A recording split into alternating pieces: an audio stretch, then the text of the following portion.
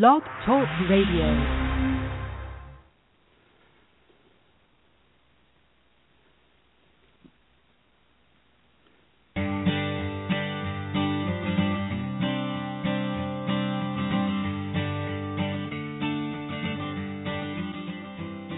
Hi, and welcome to The Art of Film Funding. I'm your co-host, Claire Papin, along with Carole Dean, author of the best-selling book, The Art of Film Funding. Carole is also the founder and president of From the Heart Productions and the host of this show. Don Schwartz is an actor and journalist. His book, Telling Their Own Stories, Conversations with Documentary Filmmakers, is available from Amazon. His film reviews and filmmaker profiles appear regularly on FromTheHeartProductions.com. He holds BA, MA, PhD degrees in psychology and counseling. And Carole Dean and Don Schwartz love documentaries. And they created this show to encourage people to watch more docs. And of course, we know that as long as docs are being made, we can have a good deal of education and plenty of information to help us along the way. Wouldn't you agree, Carole? Absolutely. We want to support documentary filmmakers because we believe they're our greatest asset. They find in film stories that are unique and make a contribution to society. So, Don, let's get started with your review of The Pearl Button. Yes, thank you, Carole. The Pearl Button is our first film today. It is the most beautiful documentary film I've ever seen. And when I say beautiful, I mean both visually and in terms of the world that it draws us into, the world that it represents. The film is written, directed, and narrated by Patricio Guzman, and he is a highly accomplished, prolific filmmaker. It takes place in the region of South America that's known as Chile, or Chile, depending. And the film is part ecstatic, poetic, cinematic essay, and it's also part tragedy. And that ability to encompass both of those, to me, is just magical. It is totally inspiring. The beauty is the world. It's a world of images of that region, images of nature, and the histories and the ideas and the mysticism that he presents, especially through his narration, which is written very carefully and narrated in a voice which is totally entrancing. And the tragedy that Guzman covers is violence, and it's the violence that destroyed Chile's indigenous populations and cultures beginning in the 16th to 17th centuries. But he also covers the violence of Augusto Pinochet's Chile in the 20th century. And the magic of this film is that he creates a world that encompasses both, as I said. Water is the connecting image for Guzman's film. And he also includes some indigenous peoples who are the few that are left speaking about themselves and their world. And those people and this region obviously are symbolic of the destruction of indigenous peoples and cultures around the world, the global phenomenon. And by the film's end, I found myself in a deep, contemplative, meditative space, and I was totally speechless. I just had to sit and be quiet. The film is distributed by Kino Lorber. That's Kinolorber. And the reason I spell that out is I couldn't find a website for the film, so you can go to Kino Lorber and learn how to find the film. This is one of the rare documentary films that's also released on Blu-ray. And this is going to be the first documentary film on Blu-ray that I've ever purchased. Most of my films, if not all the documentary films, are sent to me gratis. But I need and want to spend the money to see this film on Blu-ray. And that's what I have to say about the Pearl Button. It's beautiful, Don. You're absolutely right. It's one of the most beautiful films I've seen. And I have to tell you that it's the Chilenos, the Chile countryside, the beauty in that country. I was traveling through South America, and when I got to Chile, I've been going first class, and I said, this is it. I just want to be like everybody else. So I got on a bus out of Santiago to go up to a mountain resort to go skiing, and they had chickens running around the bus, and the kids were crying, and the babies, and it was so much fun because the people were really friendly. And so I then hired a cab to drop me off up at the ski resort, and so I walked in the front door to get someone to help me with my luggage and realized, where's the manager? And I found out that it was closed. So they said, oh, that's okay. You can stay. We're still running the lifts for a few people. So I said, but I don't have skis. I don't have any gear, any clothes to wear. They said, oh, don't worry. We'll find you. And so the cook gave me her jacket. Somebody gave me their pants, their gloves. They outfitted me, and I spent a whole week there with them. And it was delightful. It's the people in that country.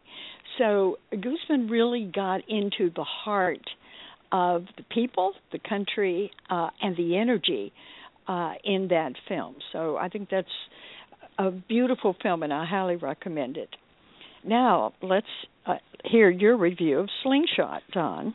Okay, Carole, thanks. This is a profile of inventor and entrepreneur Dean Kamen.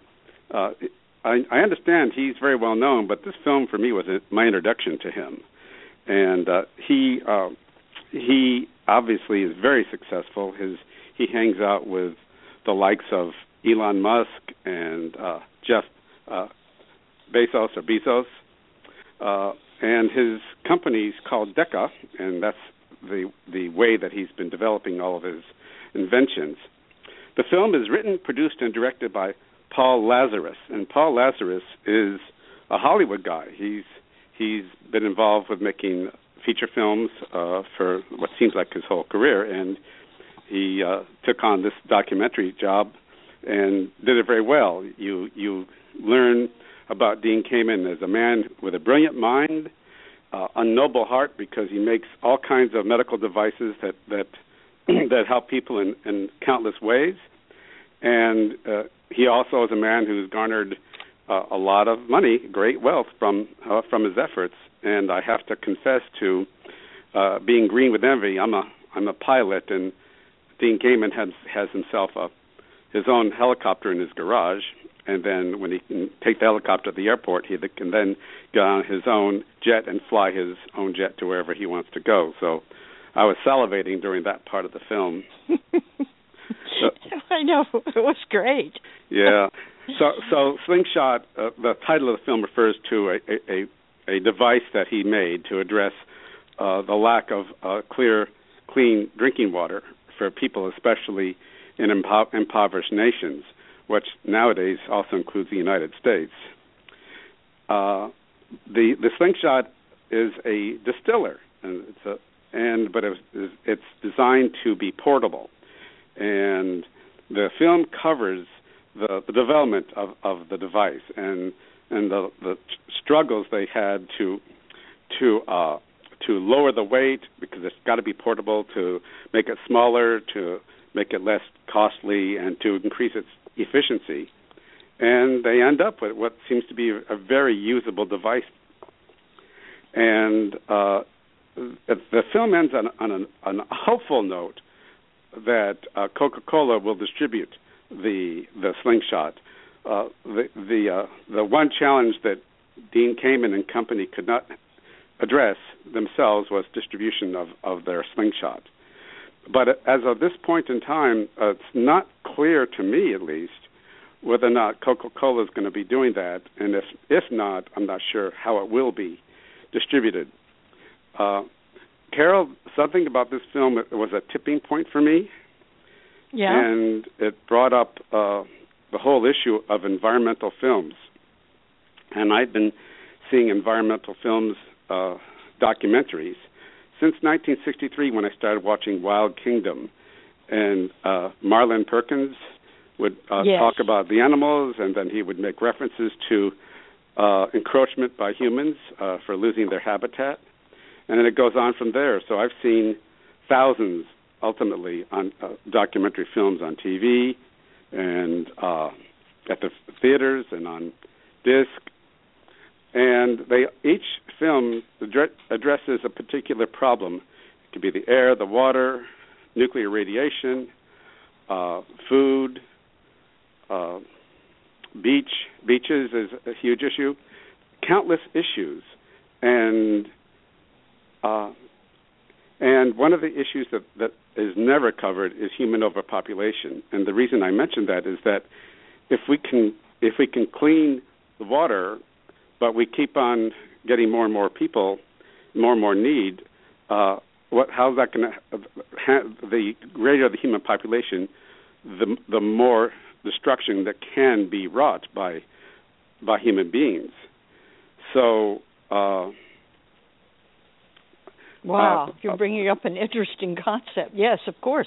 Particularly because he told us that 50% of the people in the hospitals are there from unclean water. Right, and what can happen with the slingshot, which is bittersweet, it can save millions of lives.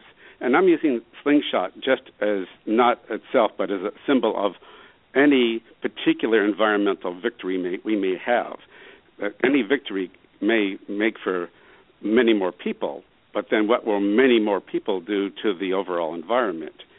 And so my dream is for a talented filmmaker to get a well-funded project of covering human overpopulation. And without that, what we have is nature. And then what nature does is provides war, strife, poverty, crime, disease, famine, malnutrition. And that's how nature deals with too many people. And we can find much more humane and noble ways to reduce our population. Well, thank you, Don. That's a very interesting concept. I have to say that with the idea of Coke distributing for him, I would think that Coke might become a bottler more than a machine sales organization. And if they were able to bottle that water, that would solve one of the problems that Dean found when he installed this in one of the poorest countries in the world, that people who came to get the water that was sterilized and was distilled and perfectly clean, they put it in contaminated containers, or they took it home and put it in contaminated containers. So they don't understand the whole concept. So he found that his machine that was so well designed could solve a problem, but that the problem was bigger than he realized. So if Coke bottled that, or even sold it at like a dispenser where you could fill your own bottles, it would be a beginning solution for many countries. So I'm sure that's wonderful to look at. What I liked was his interest in understanding the rules of the universe and how he used his imagination to solve problems and create his own life, because he told us that as a child he visualized that he'd get up in the morning and open a giant glass wall and move his helicopter out of the house and fly to work. And he did exactly that in the film. It was extraordinary. He goes to this giant glass window with a remote controller, opens the window, and then tells the helicopter to move out, and it does, and he takes off. So this is an incredible man. He looks at problems differently than most people, and the greatest challenge to him is when people say, "Oh, you're nuts. Nobody can do that." That's when he goes to work. So I think that I enjoyed the idea of his building an organization whose purpose it is to change the culture of the United States. It is called FIRST. It's an organization whose sole goal is to convince a generation of children that science, technology, and engineering are fun, they're exciting, and they are important. They already feel that way about sports. Most kids can tell you who's the best basketball player in the world, and they are living for the next game. So Dean says, let's package science and engineering in a sporting competition. So he has kids work with world-class scientists and engineers to build robots that compete with thousands of other robots. And so he's figured out how to get to the heart of children.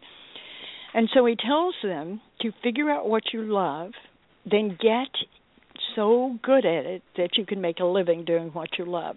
And I believe that's excellent advice. He is a hero and should be really revered for the work he's done in the health field with all of his innovative health machines, now with the water machine, and also with FIRST. So I thought it was an excellent film. I think it's really worth watching because it's inspiring to look at impossible situations as a challenge. That's what he does. So now let's go to something that's really sinister called Silenced. Don, give me your review on that. Silenced. If you want to get furious and infuriated, just go ahead and put this movie on, which I hope you do, because it's jaw-dropping. Silenced is written, directed, and edited by James Spion, so I apologize. His last name is spelled Spione. And the website is silencedfilm.com, SILENCEDFILM, silencedfilm.com. James, I'm going to refer to him by his first name, he covers the investigation and prosecution of 3 federal government employees, workers, who blew the whistle on governmental malfeasance in the United States. This is after 9/11. The film describes what sounds like a massive culture change in our government right after 9/11. And these government employees were treated as traitors, as treasonous. Their acts were considered treasonous. But as far as I could tell, they were patriots. And 2 of the 3 were accused of treason, and one of them, and one was investigated to the point of, well, they were prosecuted. So all 3 had to deal with accusations, but one was prosecuted and ended up in jail. The 3 names of these people, I really need to mention them, are Jesslyn Raddick, John Kiriakou, and Thomas Drake. And their stories are heartbreaking, and at the same time, at least 2 of the 3 have written books, so you can look them up and find out about their books. They revealed treason at the highest levels of government, torture, domestic spying, tampering with evidence, and the squelching of what should be public information. And one of the whistleblowers uncovered overlooked information warning of 9/11, and that information is not clear. Was it human error or was it an act of omission? But that information never made it to the 9/11 investigators. So it's a heartbreaking film to see people who should be thanked and given awards to be treated as criminals. And I highly recommend that you put this film on and see what is done with our tax dollars and in our name. Amen. I totally agree. What's so interesting, Don, is that first of all, they take an oath to serve and protect their country. That's number one, right? And then they take an oath of secrecy.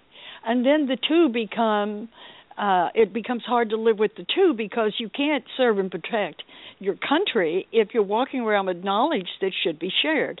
And there's got to be thousands of people who work for the government who are going through this dilemma right now. This is the tip of the iceberg. It's only these few people who say, wait a minute, I can't handle it anymore.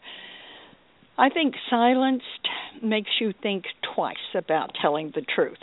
They have to tell so many lies and cover up so much because of the secrecy act that they've signed, that it makes life very difficult for them. So if you want to work for the government under special securities and you tell the truth, your life will change forever.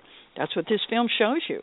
It shows you the powers that get to be so great because they make every effort to fully destroy you if you talk about something when you have signed the Secrecy Act. So the message in the film Silenced, which follows 3 national security whistleblowers, tells us that their lives have been destructed and what telling the truth has done to them. I liked Jessalyn Raddick. She's a really intelligent woman, young woman, who feels that she thought she was getting into this world or into law to help support people. But she says that there's information that the public in a functioning democracy has a right to know. And I could not live with myself knowing that another human being could be put to death because I kept my mouth shut. And she also said I was trying to be honest and obey the law, and yet I'm the one who ends up having to hire a team of lawyers. No, she is a lawyer. And Thomas Drake, who's another man in the film, said, quote, they set the target. They put the bullseye on me and said, we're going to make an example of this man. Now, what happens is Drake says you have to mortgage your home and you have to empty your bank account, and that's only the beginning. And Carole says, I have to try to protect my children from being exposed to it because I've got the FBI surveilling me on and off for the last 7 months. He can't find a job. They're all being persecuted. This is truly a courageous film. Please don't miss it because all of these people, including James Spione, have made many sacrifices for all of us. This film will shock and surprise you to know what's really going on in the government. So just because of the true energies and efforts of these documentary filmmakers, you should take the time to sit down and enjoy the 90-minute film and get into the realization of what is truly going on inside our government. I think we owe it to James to do that. Now, let's talk about Mavis, Don. Oh, this is a totally joyful film about a totally joyful woman who I wish was my mother or my sister or my wife, who knows. Mavis Staples, a legendary singer, and she came out of the world of churches and gospel singing, and she, with her family, became very, very famous, very successul, doing religious-related songs. And then in the 1960s or 70s, Mavis went out on her own, and she became a pop star. And Mavis was born in 1939, and as far as I know, she is still on tour. She recently released a new album, and this film is produced with that same high, loving spirit that Mavis Staples just brings with her wherever she goes. And there are several people that just praise her as much as she can be praised. She just deserves it. Levon Helm, Bonnie Raitt, Bob Dylan, and even Prince are involved with testifying how much they have been inspired by Mavis Staples. And this is just a joyful film. Carole, I don't have a lot to say about it. I would say you want to have a good time, you want to feel good and be inspired, see Mavis. It is an HBO documentary, so You might be able to find it now, but it'll be available forever after that. Oh, I want to give credit. The film was written, produced, and directed by Jessica Edwards. And thank you, Jessica Edwards, for this great film. Absolutely, totally agree. She did a wonderful job, and so did Amy Foote. She was superb with the editing. Can you imagine? They must have had thousands of hours of material, but they did such a great job editing this that it moves really fast, and the story is there. And I have to say, the film is full of good music, love, support of your fellow man, and I call it a feel-good film. Even if you don't know Mavis, you will soon feel like she is an old friend. And her interview in the film makes you feel immediately like you like her, as if she's an old friend. I think she's truly a lovely human being, and definitely a true artist. That's all she has is her art. She has no children, no family, no husband rather, and it's her family and her art. And one of my favorite parts of the film was when her father, who's really the head of the family, the Staples family, he took all the children to see Martin Luther King. And he loved what Martin Luther King said, because this is way before he became famous. And so he took the kids home, set them all down, and said, okay, we're going to write music. He can preach, and we're going to sing it, because we need a music to support this movement. So he wrote theme songs for the movement, like Why I Treated So Bad, and What You Gonna Do, Gonna Do, Gonna Do. And it worked. No other groups were doing this, and Pop Staples became deeply involved, and he said, we have to use music as a foundation for our movement. And it was the right thing to do. So he wrote the words of Dr. King, and Mavis sang it. And now we have all of that music to bless each one of us, to keep remembering all of King's messages. I really love that part. And so when people ask Mavis, how long are you going to continue to sing, she says, I'll stop singing when I have nothing left to say. And you know that ain't going to happen. So I don't know, Don. She may still be on the road.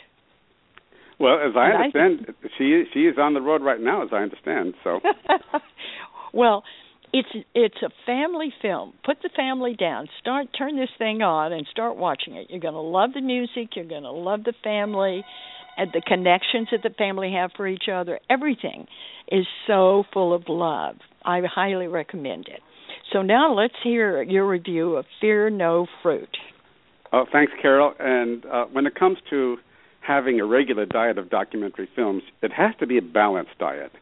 So you can see films about the horrors and tragedies and injustices of our world, but you got to see the films about the things that are inspiring and beautiful and noble. And for instance, Mavis was one of those films.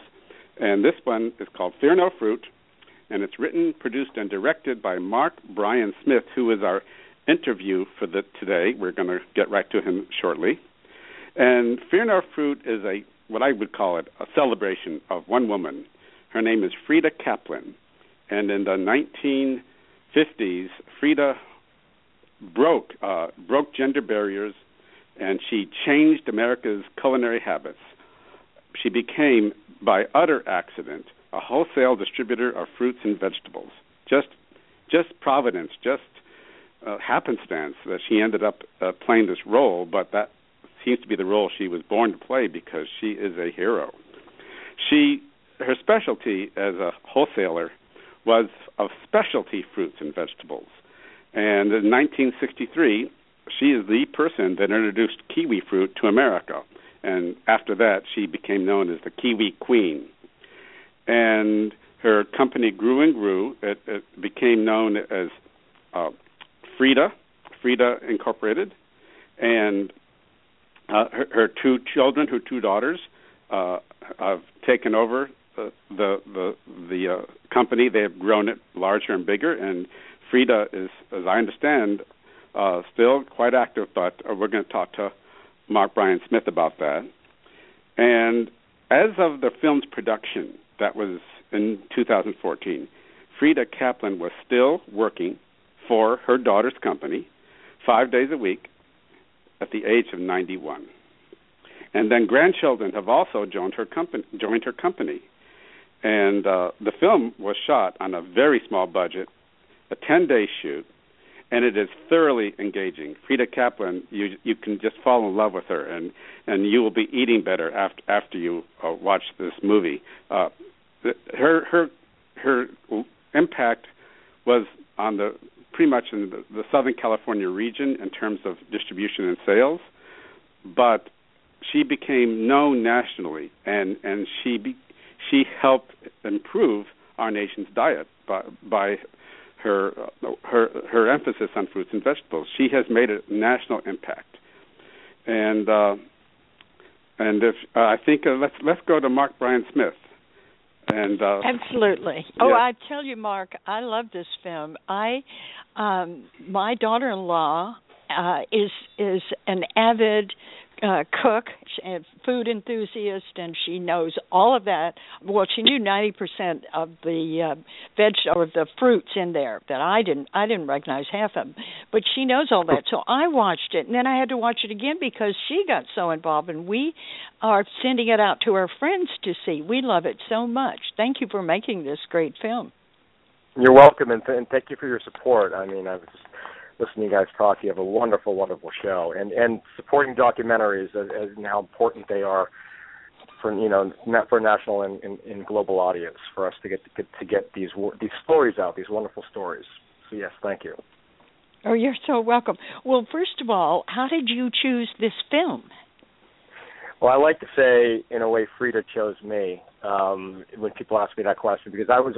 You're always in search and you're on the hunt for the next great story. And sometimes it's happenstance that kind of fall in your lap, and you're like, I have to tell this story. This is just too good to be true. And then there's other times, when I didn't know who Frida Kaplan was. And I'd never heard her story. And I had a friend, an old friend, whose wife worked for the company. And he had kind of whispered in my ear that they were looking for filmmakers to tell her story. So they contacted me and sent me a bunch of literature and with her Wikipedia page, and I kind of delved into a little research and had a meeting with Karen and Jackie and some people from the company, and I pitched them my kind of take on the film and how I would approach it and how I would want Frida to be the primary voice in the film, and I didn't want to narrate it. I knew that right going in, and they had the idea of producing a short film about her, and schedule-wise, I thought that worked for me, but I was not excited about doing a short. I really wanted to tell a feature story. So once I started filming and sculpting the outline, I knew I had a bigger story here. And then so it was an easy kind of sell to them to take her story to another level. Because if I was finding this stuff fascinating about the who knew kind of element to her story, which I thought was great, I thought the rest of the nation and some of the world would too. That's kind of how it happened. It was great, and I really loved it when you took us in the grocery store, because I love the food section of the grocery store with all the colors, and they're always arranged so well. And you showed us all of these various items that Frida brought into the United States and that she handles. And then you gave us how to pronounce it and where it comes from and what it does and what it has in it. So we got the description and how good it was for us and how to use it from your film. In what you so that was my job as a storyteller to translate to the audience. Where Frida's job as a marketer and a distributor was to basically get an audience, the consumer, to buy that product that you're talking about. These exotic fruits that were very strange and very odd looking at times, and had sometimes took a while to prepare and to peel and to delve into, and then to taste. So, but I mean, she's a true pioneer in that way, and the vision that she had, and what I talk about in the film is how she never saw obstacles. She didn't understand the word no. It just kind of never enters her mind. And when I met her, my first meeting with her about, that was the true test. I remember after I met with Karen, her daughter, the CEO and president, she's like, well, now you have to go meet Frida. I'll take you back to meet her because she'll know within 2 minutes whether you're the right man for the job. And when I went back, she stood up, and she's electric. She's like this. She just lights up a room, and that smile and that laugh, and then we just clicked immediately, and she's become a dear friend of mine, and the whole family has as well. Oh, how lucky you are, because they look like charming people. I think this is so important for everyone to see, because we have a woman pioneer in the 50s who gets a job, like Don said, almost accidental, and then she builds a business. Just come to work for her, one in marketing and one in management, which is perfect, and they balance each other. And now the granddaughter's there. This is 3 generations of women in an import business that are bringing us new foods and a lot of great healthy items to eat. And it's a way shower for all of us. I think you're spot on right now where we're talking about the difficulties that women in business have, or how few successful women there are in the business, because it is so tough. But this way, there is hope. I think a lot of women will really appreciate your film. So I would think that women's organizations would be screening this all across the country. Yes, thank you. And one thing I found, promoting a film and touring with a film and talking to a lot of people about it is that, it's one of those things where when I entered, started making the film, I looked at my narrative and my kind of the theme of the film, and I wanted to tell I would call it the triangle of theme, whereas like each point had an element that I wanted to kind of all meld together. Whereas one was about Frida's history and her family's history. The second point would be, of course, their mission and how they want to change the way we eat, globally, and the importance of bringing in these fruits and vegetables. And then the third element was what you just said, the generational element, the family generation, and these in women taking in a man's world, taking this on and seeing no obstacles. So in a way, I didn't enter this film trying to make a feminist film, but it just kind of naturally, organically happened, which was really a nice evolution and transformation when I saw that come to life, where when I sculpted out my shooting days and how I wanted to tell the story and incorporate it with the archival footage, and when I asked if they had Super 8 footage of the girls, and I got 3 hours of amazing footage when they were kids, and Frida was a young, spirited woman back then when she was starting her business, I hit gold, and I was just like, I really knew I could take it to another level. And then what you're talking about, I was important to me, really, when I started making this movie, was how does their business affect us today? Because there's so much turmoil going on in our world today. So what are the challenges that their mission meets? And, of course, that's when I enter, talk about childhood obesity, but mainly about the drought, because we were right in the middle of the drought when I started making this movie in California, and the challenges that they have with their business and that we face as consumers as well. Right. Well, I thought I would like you to give me more information on one thing that was brought up, and that was early on. I think Frida was working for that other company that she got her first job with when Southern Pacific Railway offered her 2 doors. Was that the beginning of Frida's specialty?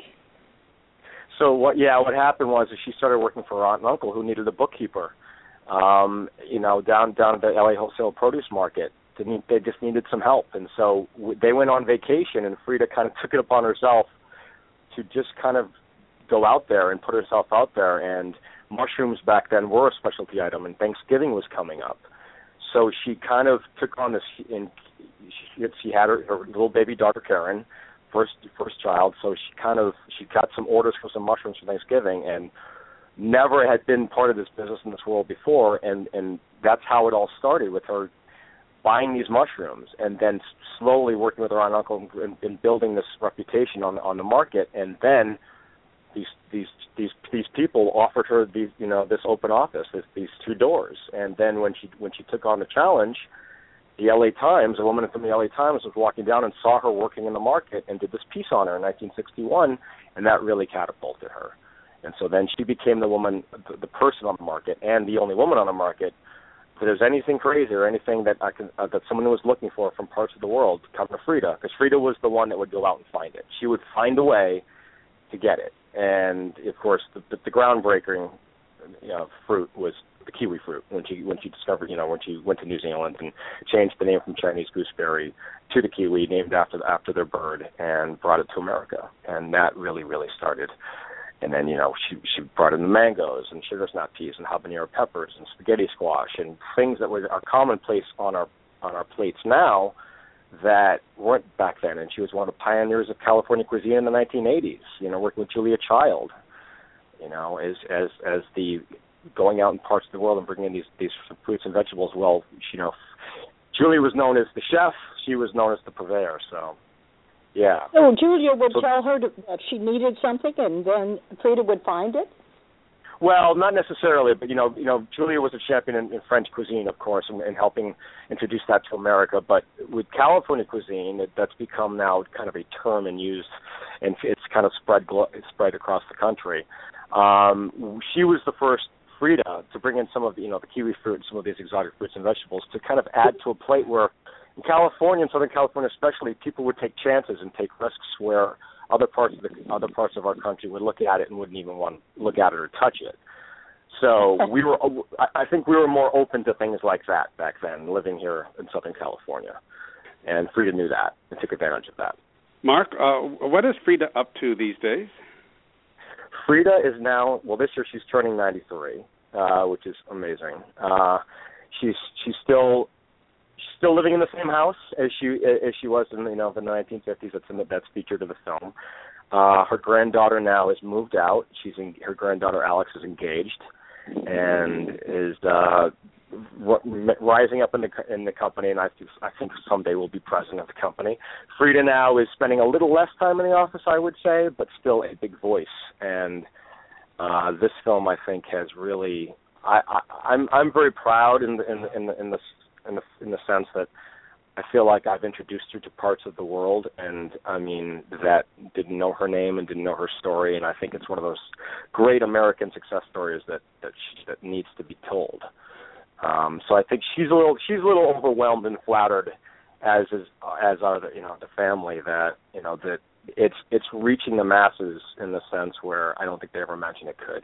Because like I said before, it started as a short film, and I've kind of pushed it to be a feature, and it's gotten more notice and recognition and more of a spotlight because of that. So she's very touched and very flattered by that, and she's so humble. She's one of those people that she doesn't really realize the true impact she's had, And what's wonderful.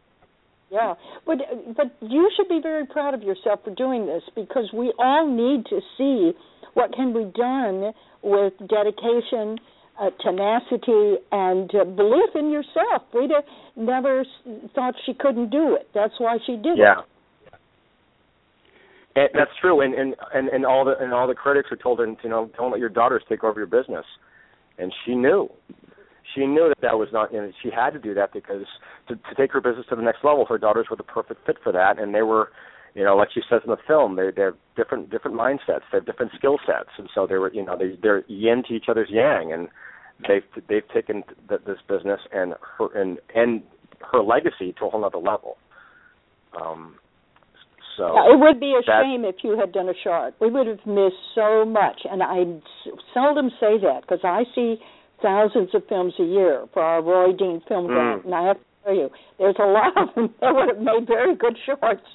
But what was also really refreshing about this film is that, as you know, so many of these documentaries being produced today, and they're all amazing stories and wonderful films, yet they're very bleak and dark because we're living in a very tumultuous time. So I think it's important for us to tell those inspiring stories as well, to give us hope and to know that these still exist out there, and that the next generations that follow Frida can do these kind of things. We got one letter from a man in Poland who saw the film, who's 60, who kind of was giving up on life and saw our film and wants to go get another job now and keep going. And those little stories and that you hear, those little anecdotes that Frida can inspire like that, and that we all did our job. So yes, it was a true joy making this film in that sense, where when you love the subject matter you're telling, and it's I learned so much in making this film myself about the produce industry and how it operates, and I kind of wanted to show that in the film, not just. I think the short film that you're talking about would have been just Frida's history, and that would have been it. I wouldn't have had time to go into these other subject matters and how it all. But I knew it all had to always tie back to Frida and her company and her daughters. If I was going to go on, some kind of road about childhood obesity and the drought and their mission, it had to come back to Frida, and I knew that. Yeah. No, you just Mark, gave us enough of that to understand that we're all facing a major problem here in California, and this year's rain hasn't helped it as planned. They thought it would be, in my area, they thought we were going to have flooding, and of course we've had very little rain. So we know that exists, but the story, you stayed on the story, and I'm so happy you did, because it's about a family working together, because the kids knew that she was gone so much, but she was doing something, and it was okay. It's as if the family really pulled together and supported her. Did they? Oh, yeah, it's really true. I mean, it's funny. That's all the girls knew when they grew up, and they talk about in the film where, mom left, and she worked really bizarre hours, and they didn't see her much. They saw her a little on the weekends, and that was it. And there was some for an hour or two every day before the kids went to bed. But Dad worked out of the house, and he ran his business from there, so they got to see him more than her. But in a way, it kind of molded the daughters into who they became. With that spirit of we can do anything, we can take on anything, and they followed in their mother that way. So Frida, back in the 50s when women were expected much more so than now than to stay home and to raise their children. And let the male, let the adult, the father go out and take care of that kind of stuff.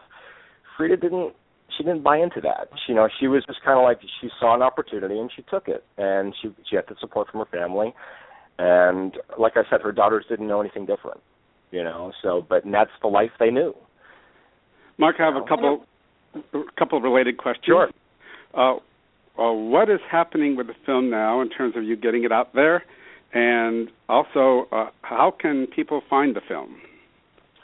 Well, you could start by going to fearnofruit.com. We're working with a company, Cinetic Media and Film Buff, John Sloss's company, who worked with my first film back in 2004. We gave them a first look. So back in July, it was released on numerous platforms. It's on Vimeo on Demand and Xbox, iTunes, Google Play. You can rent it. You can get it on Netflix now. We're also finishing kind of doing the film festival circuit. So we launched the film. We premiered the film last March in San Luis Obispo at their festival, kind of where our film ends. We thought it was a nice place to premiere the film.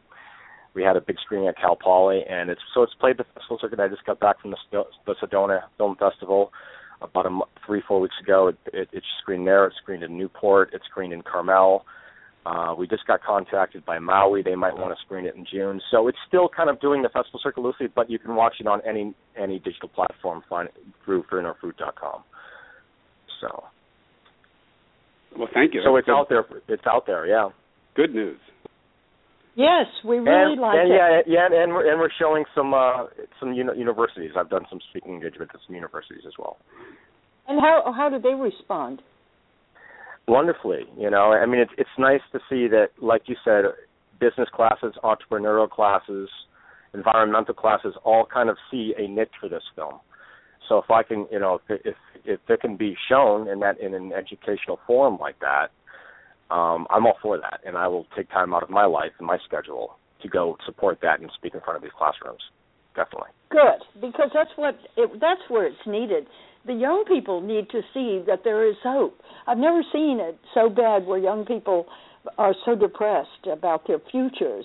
Right. And this is a film that will uplift them. Thank you. Thank you so much.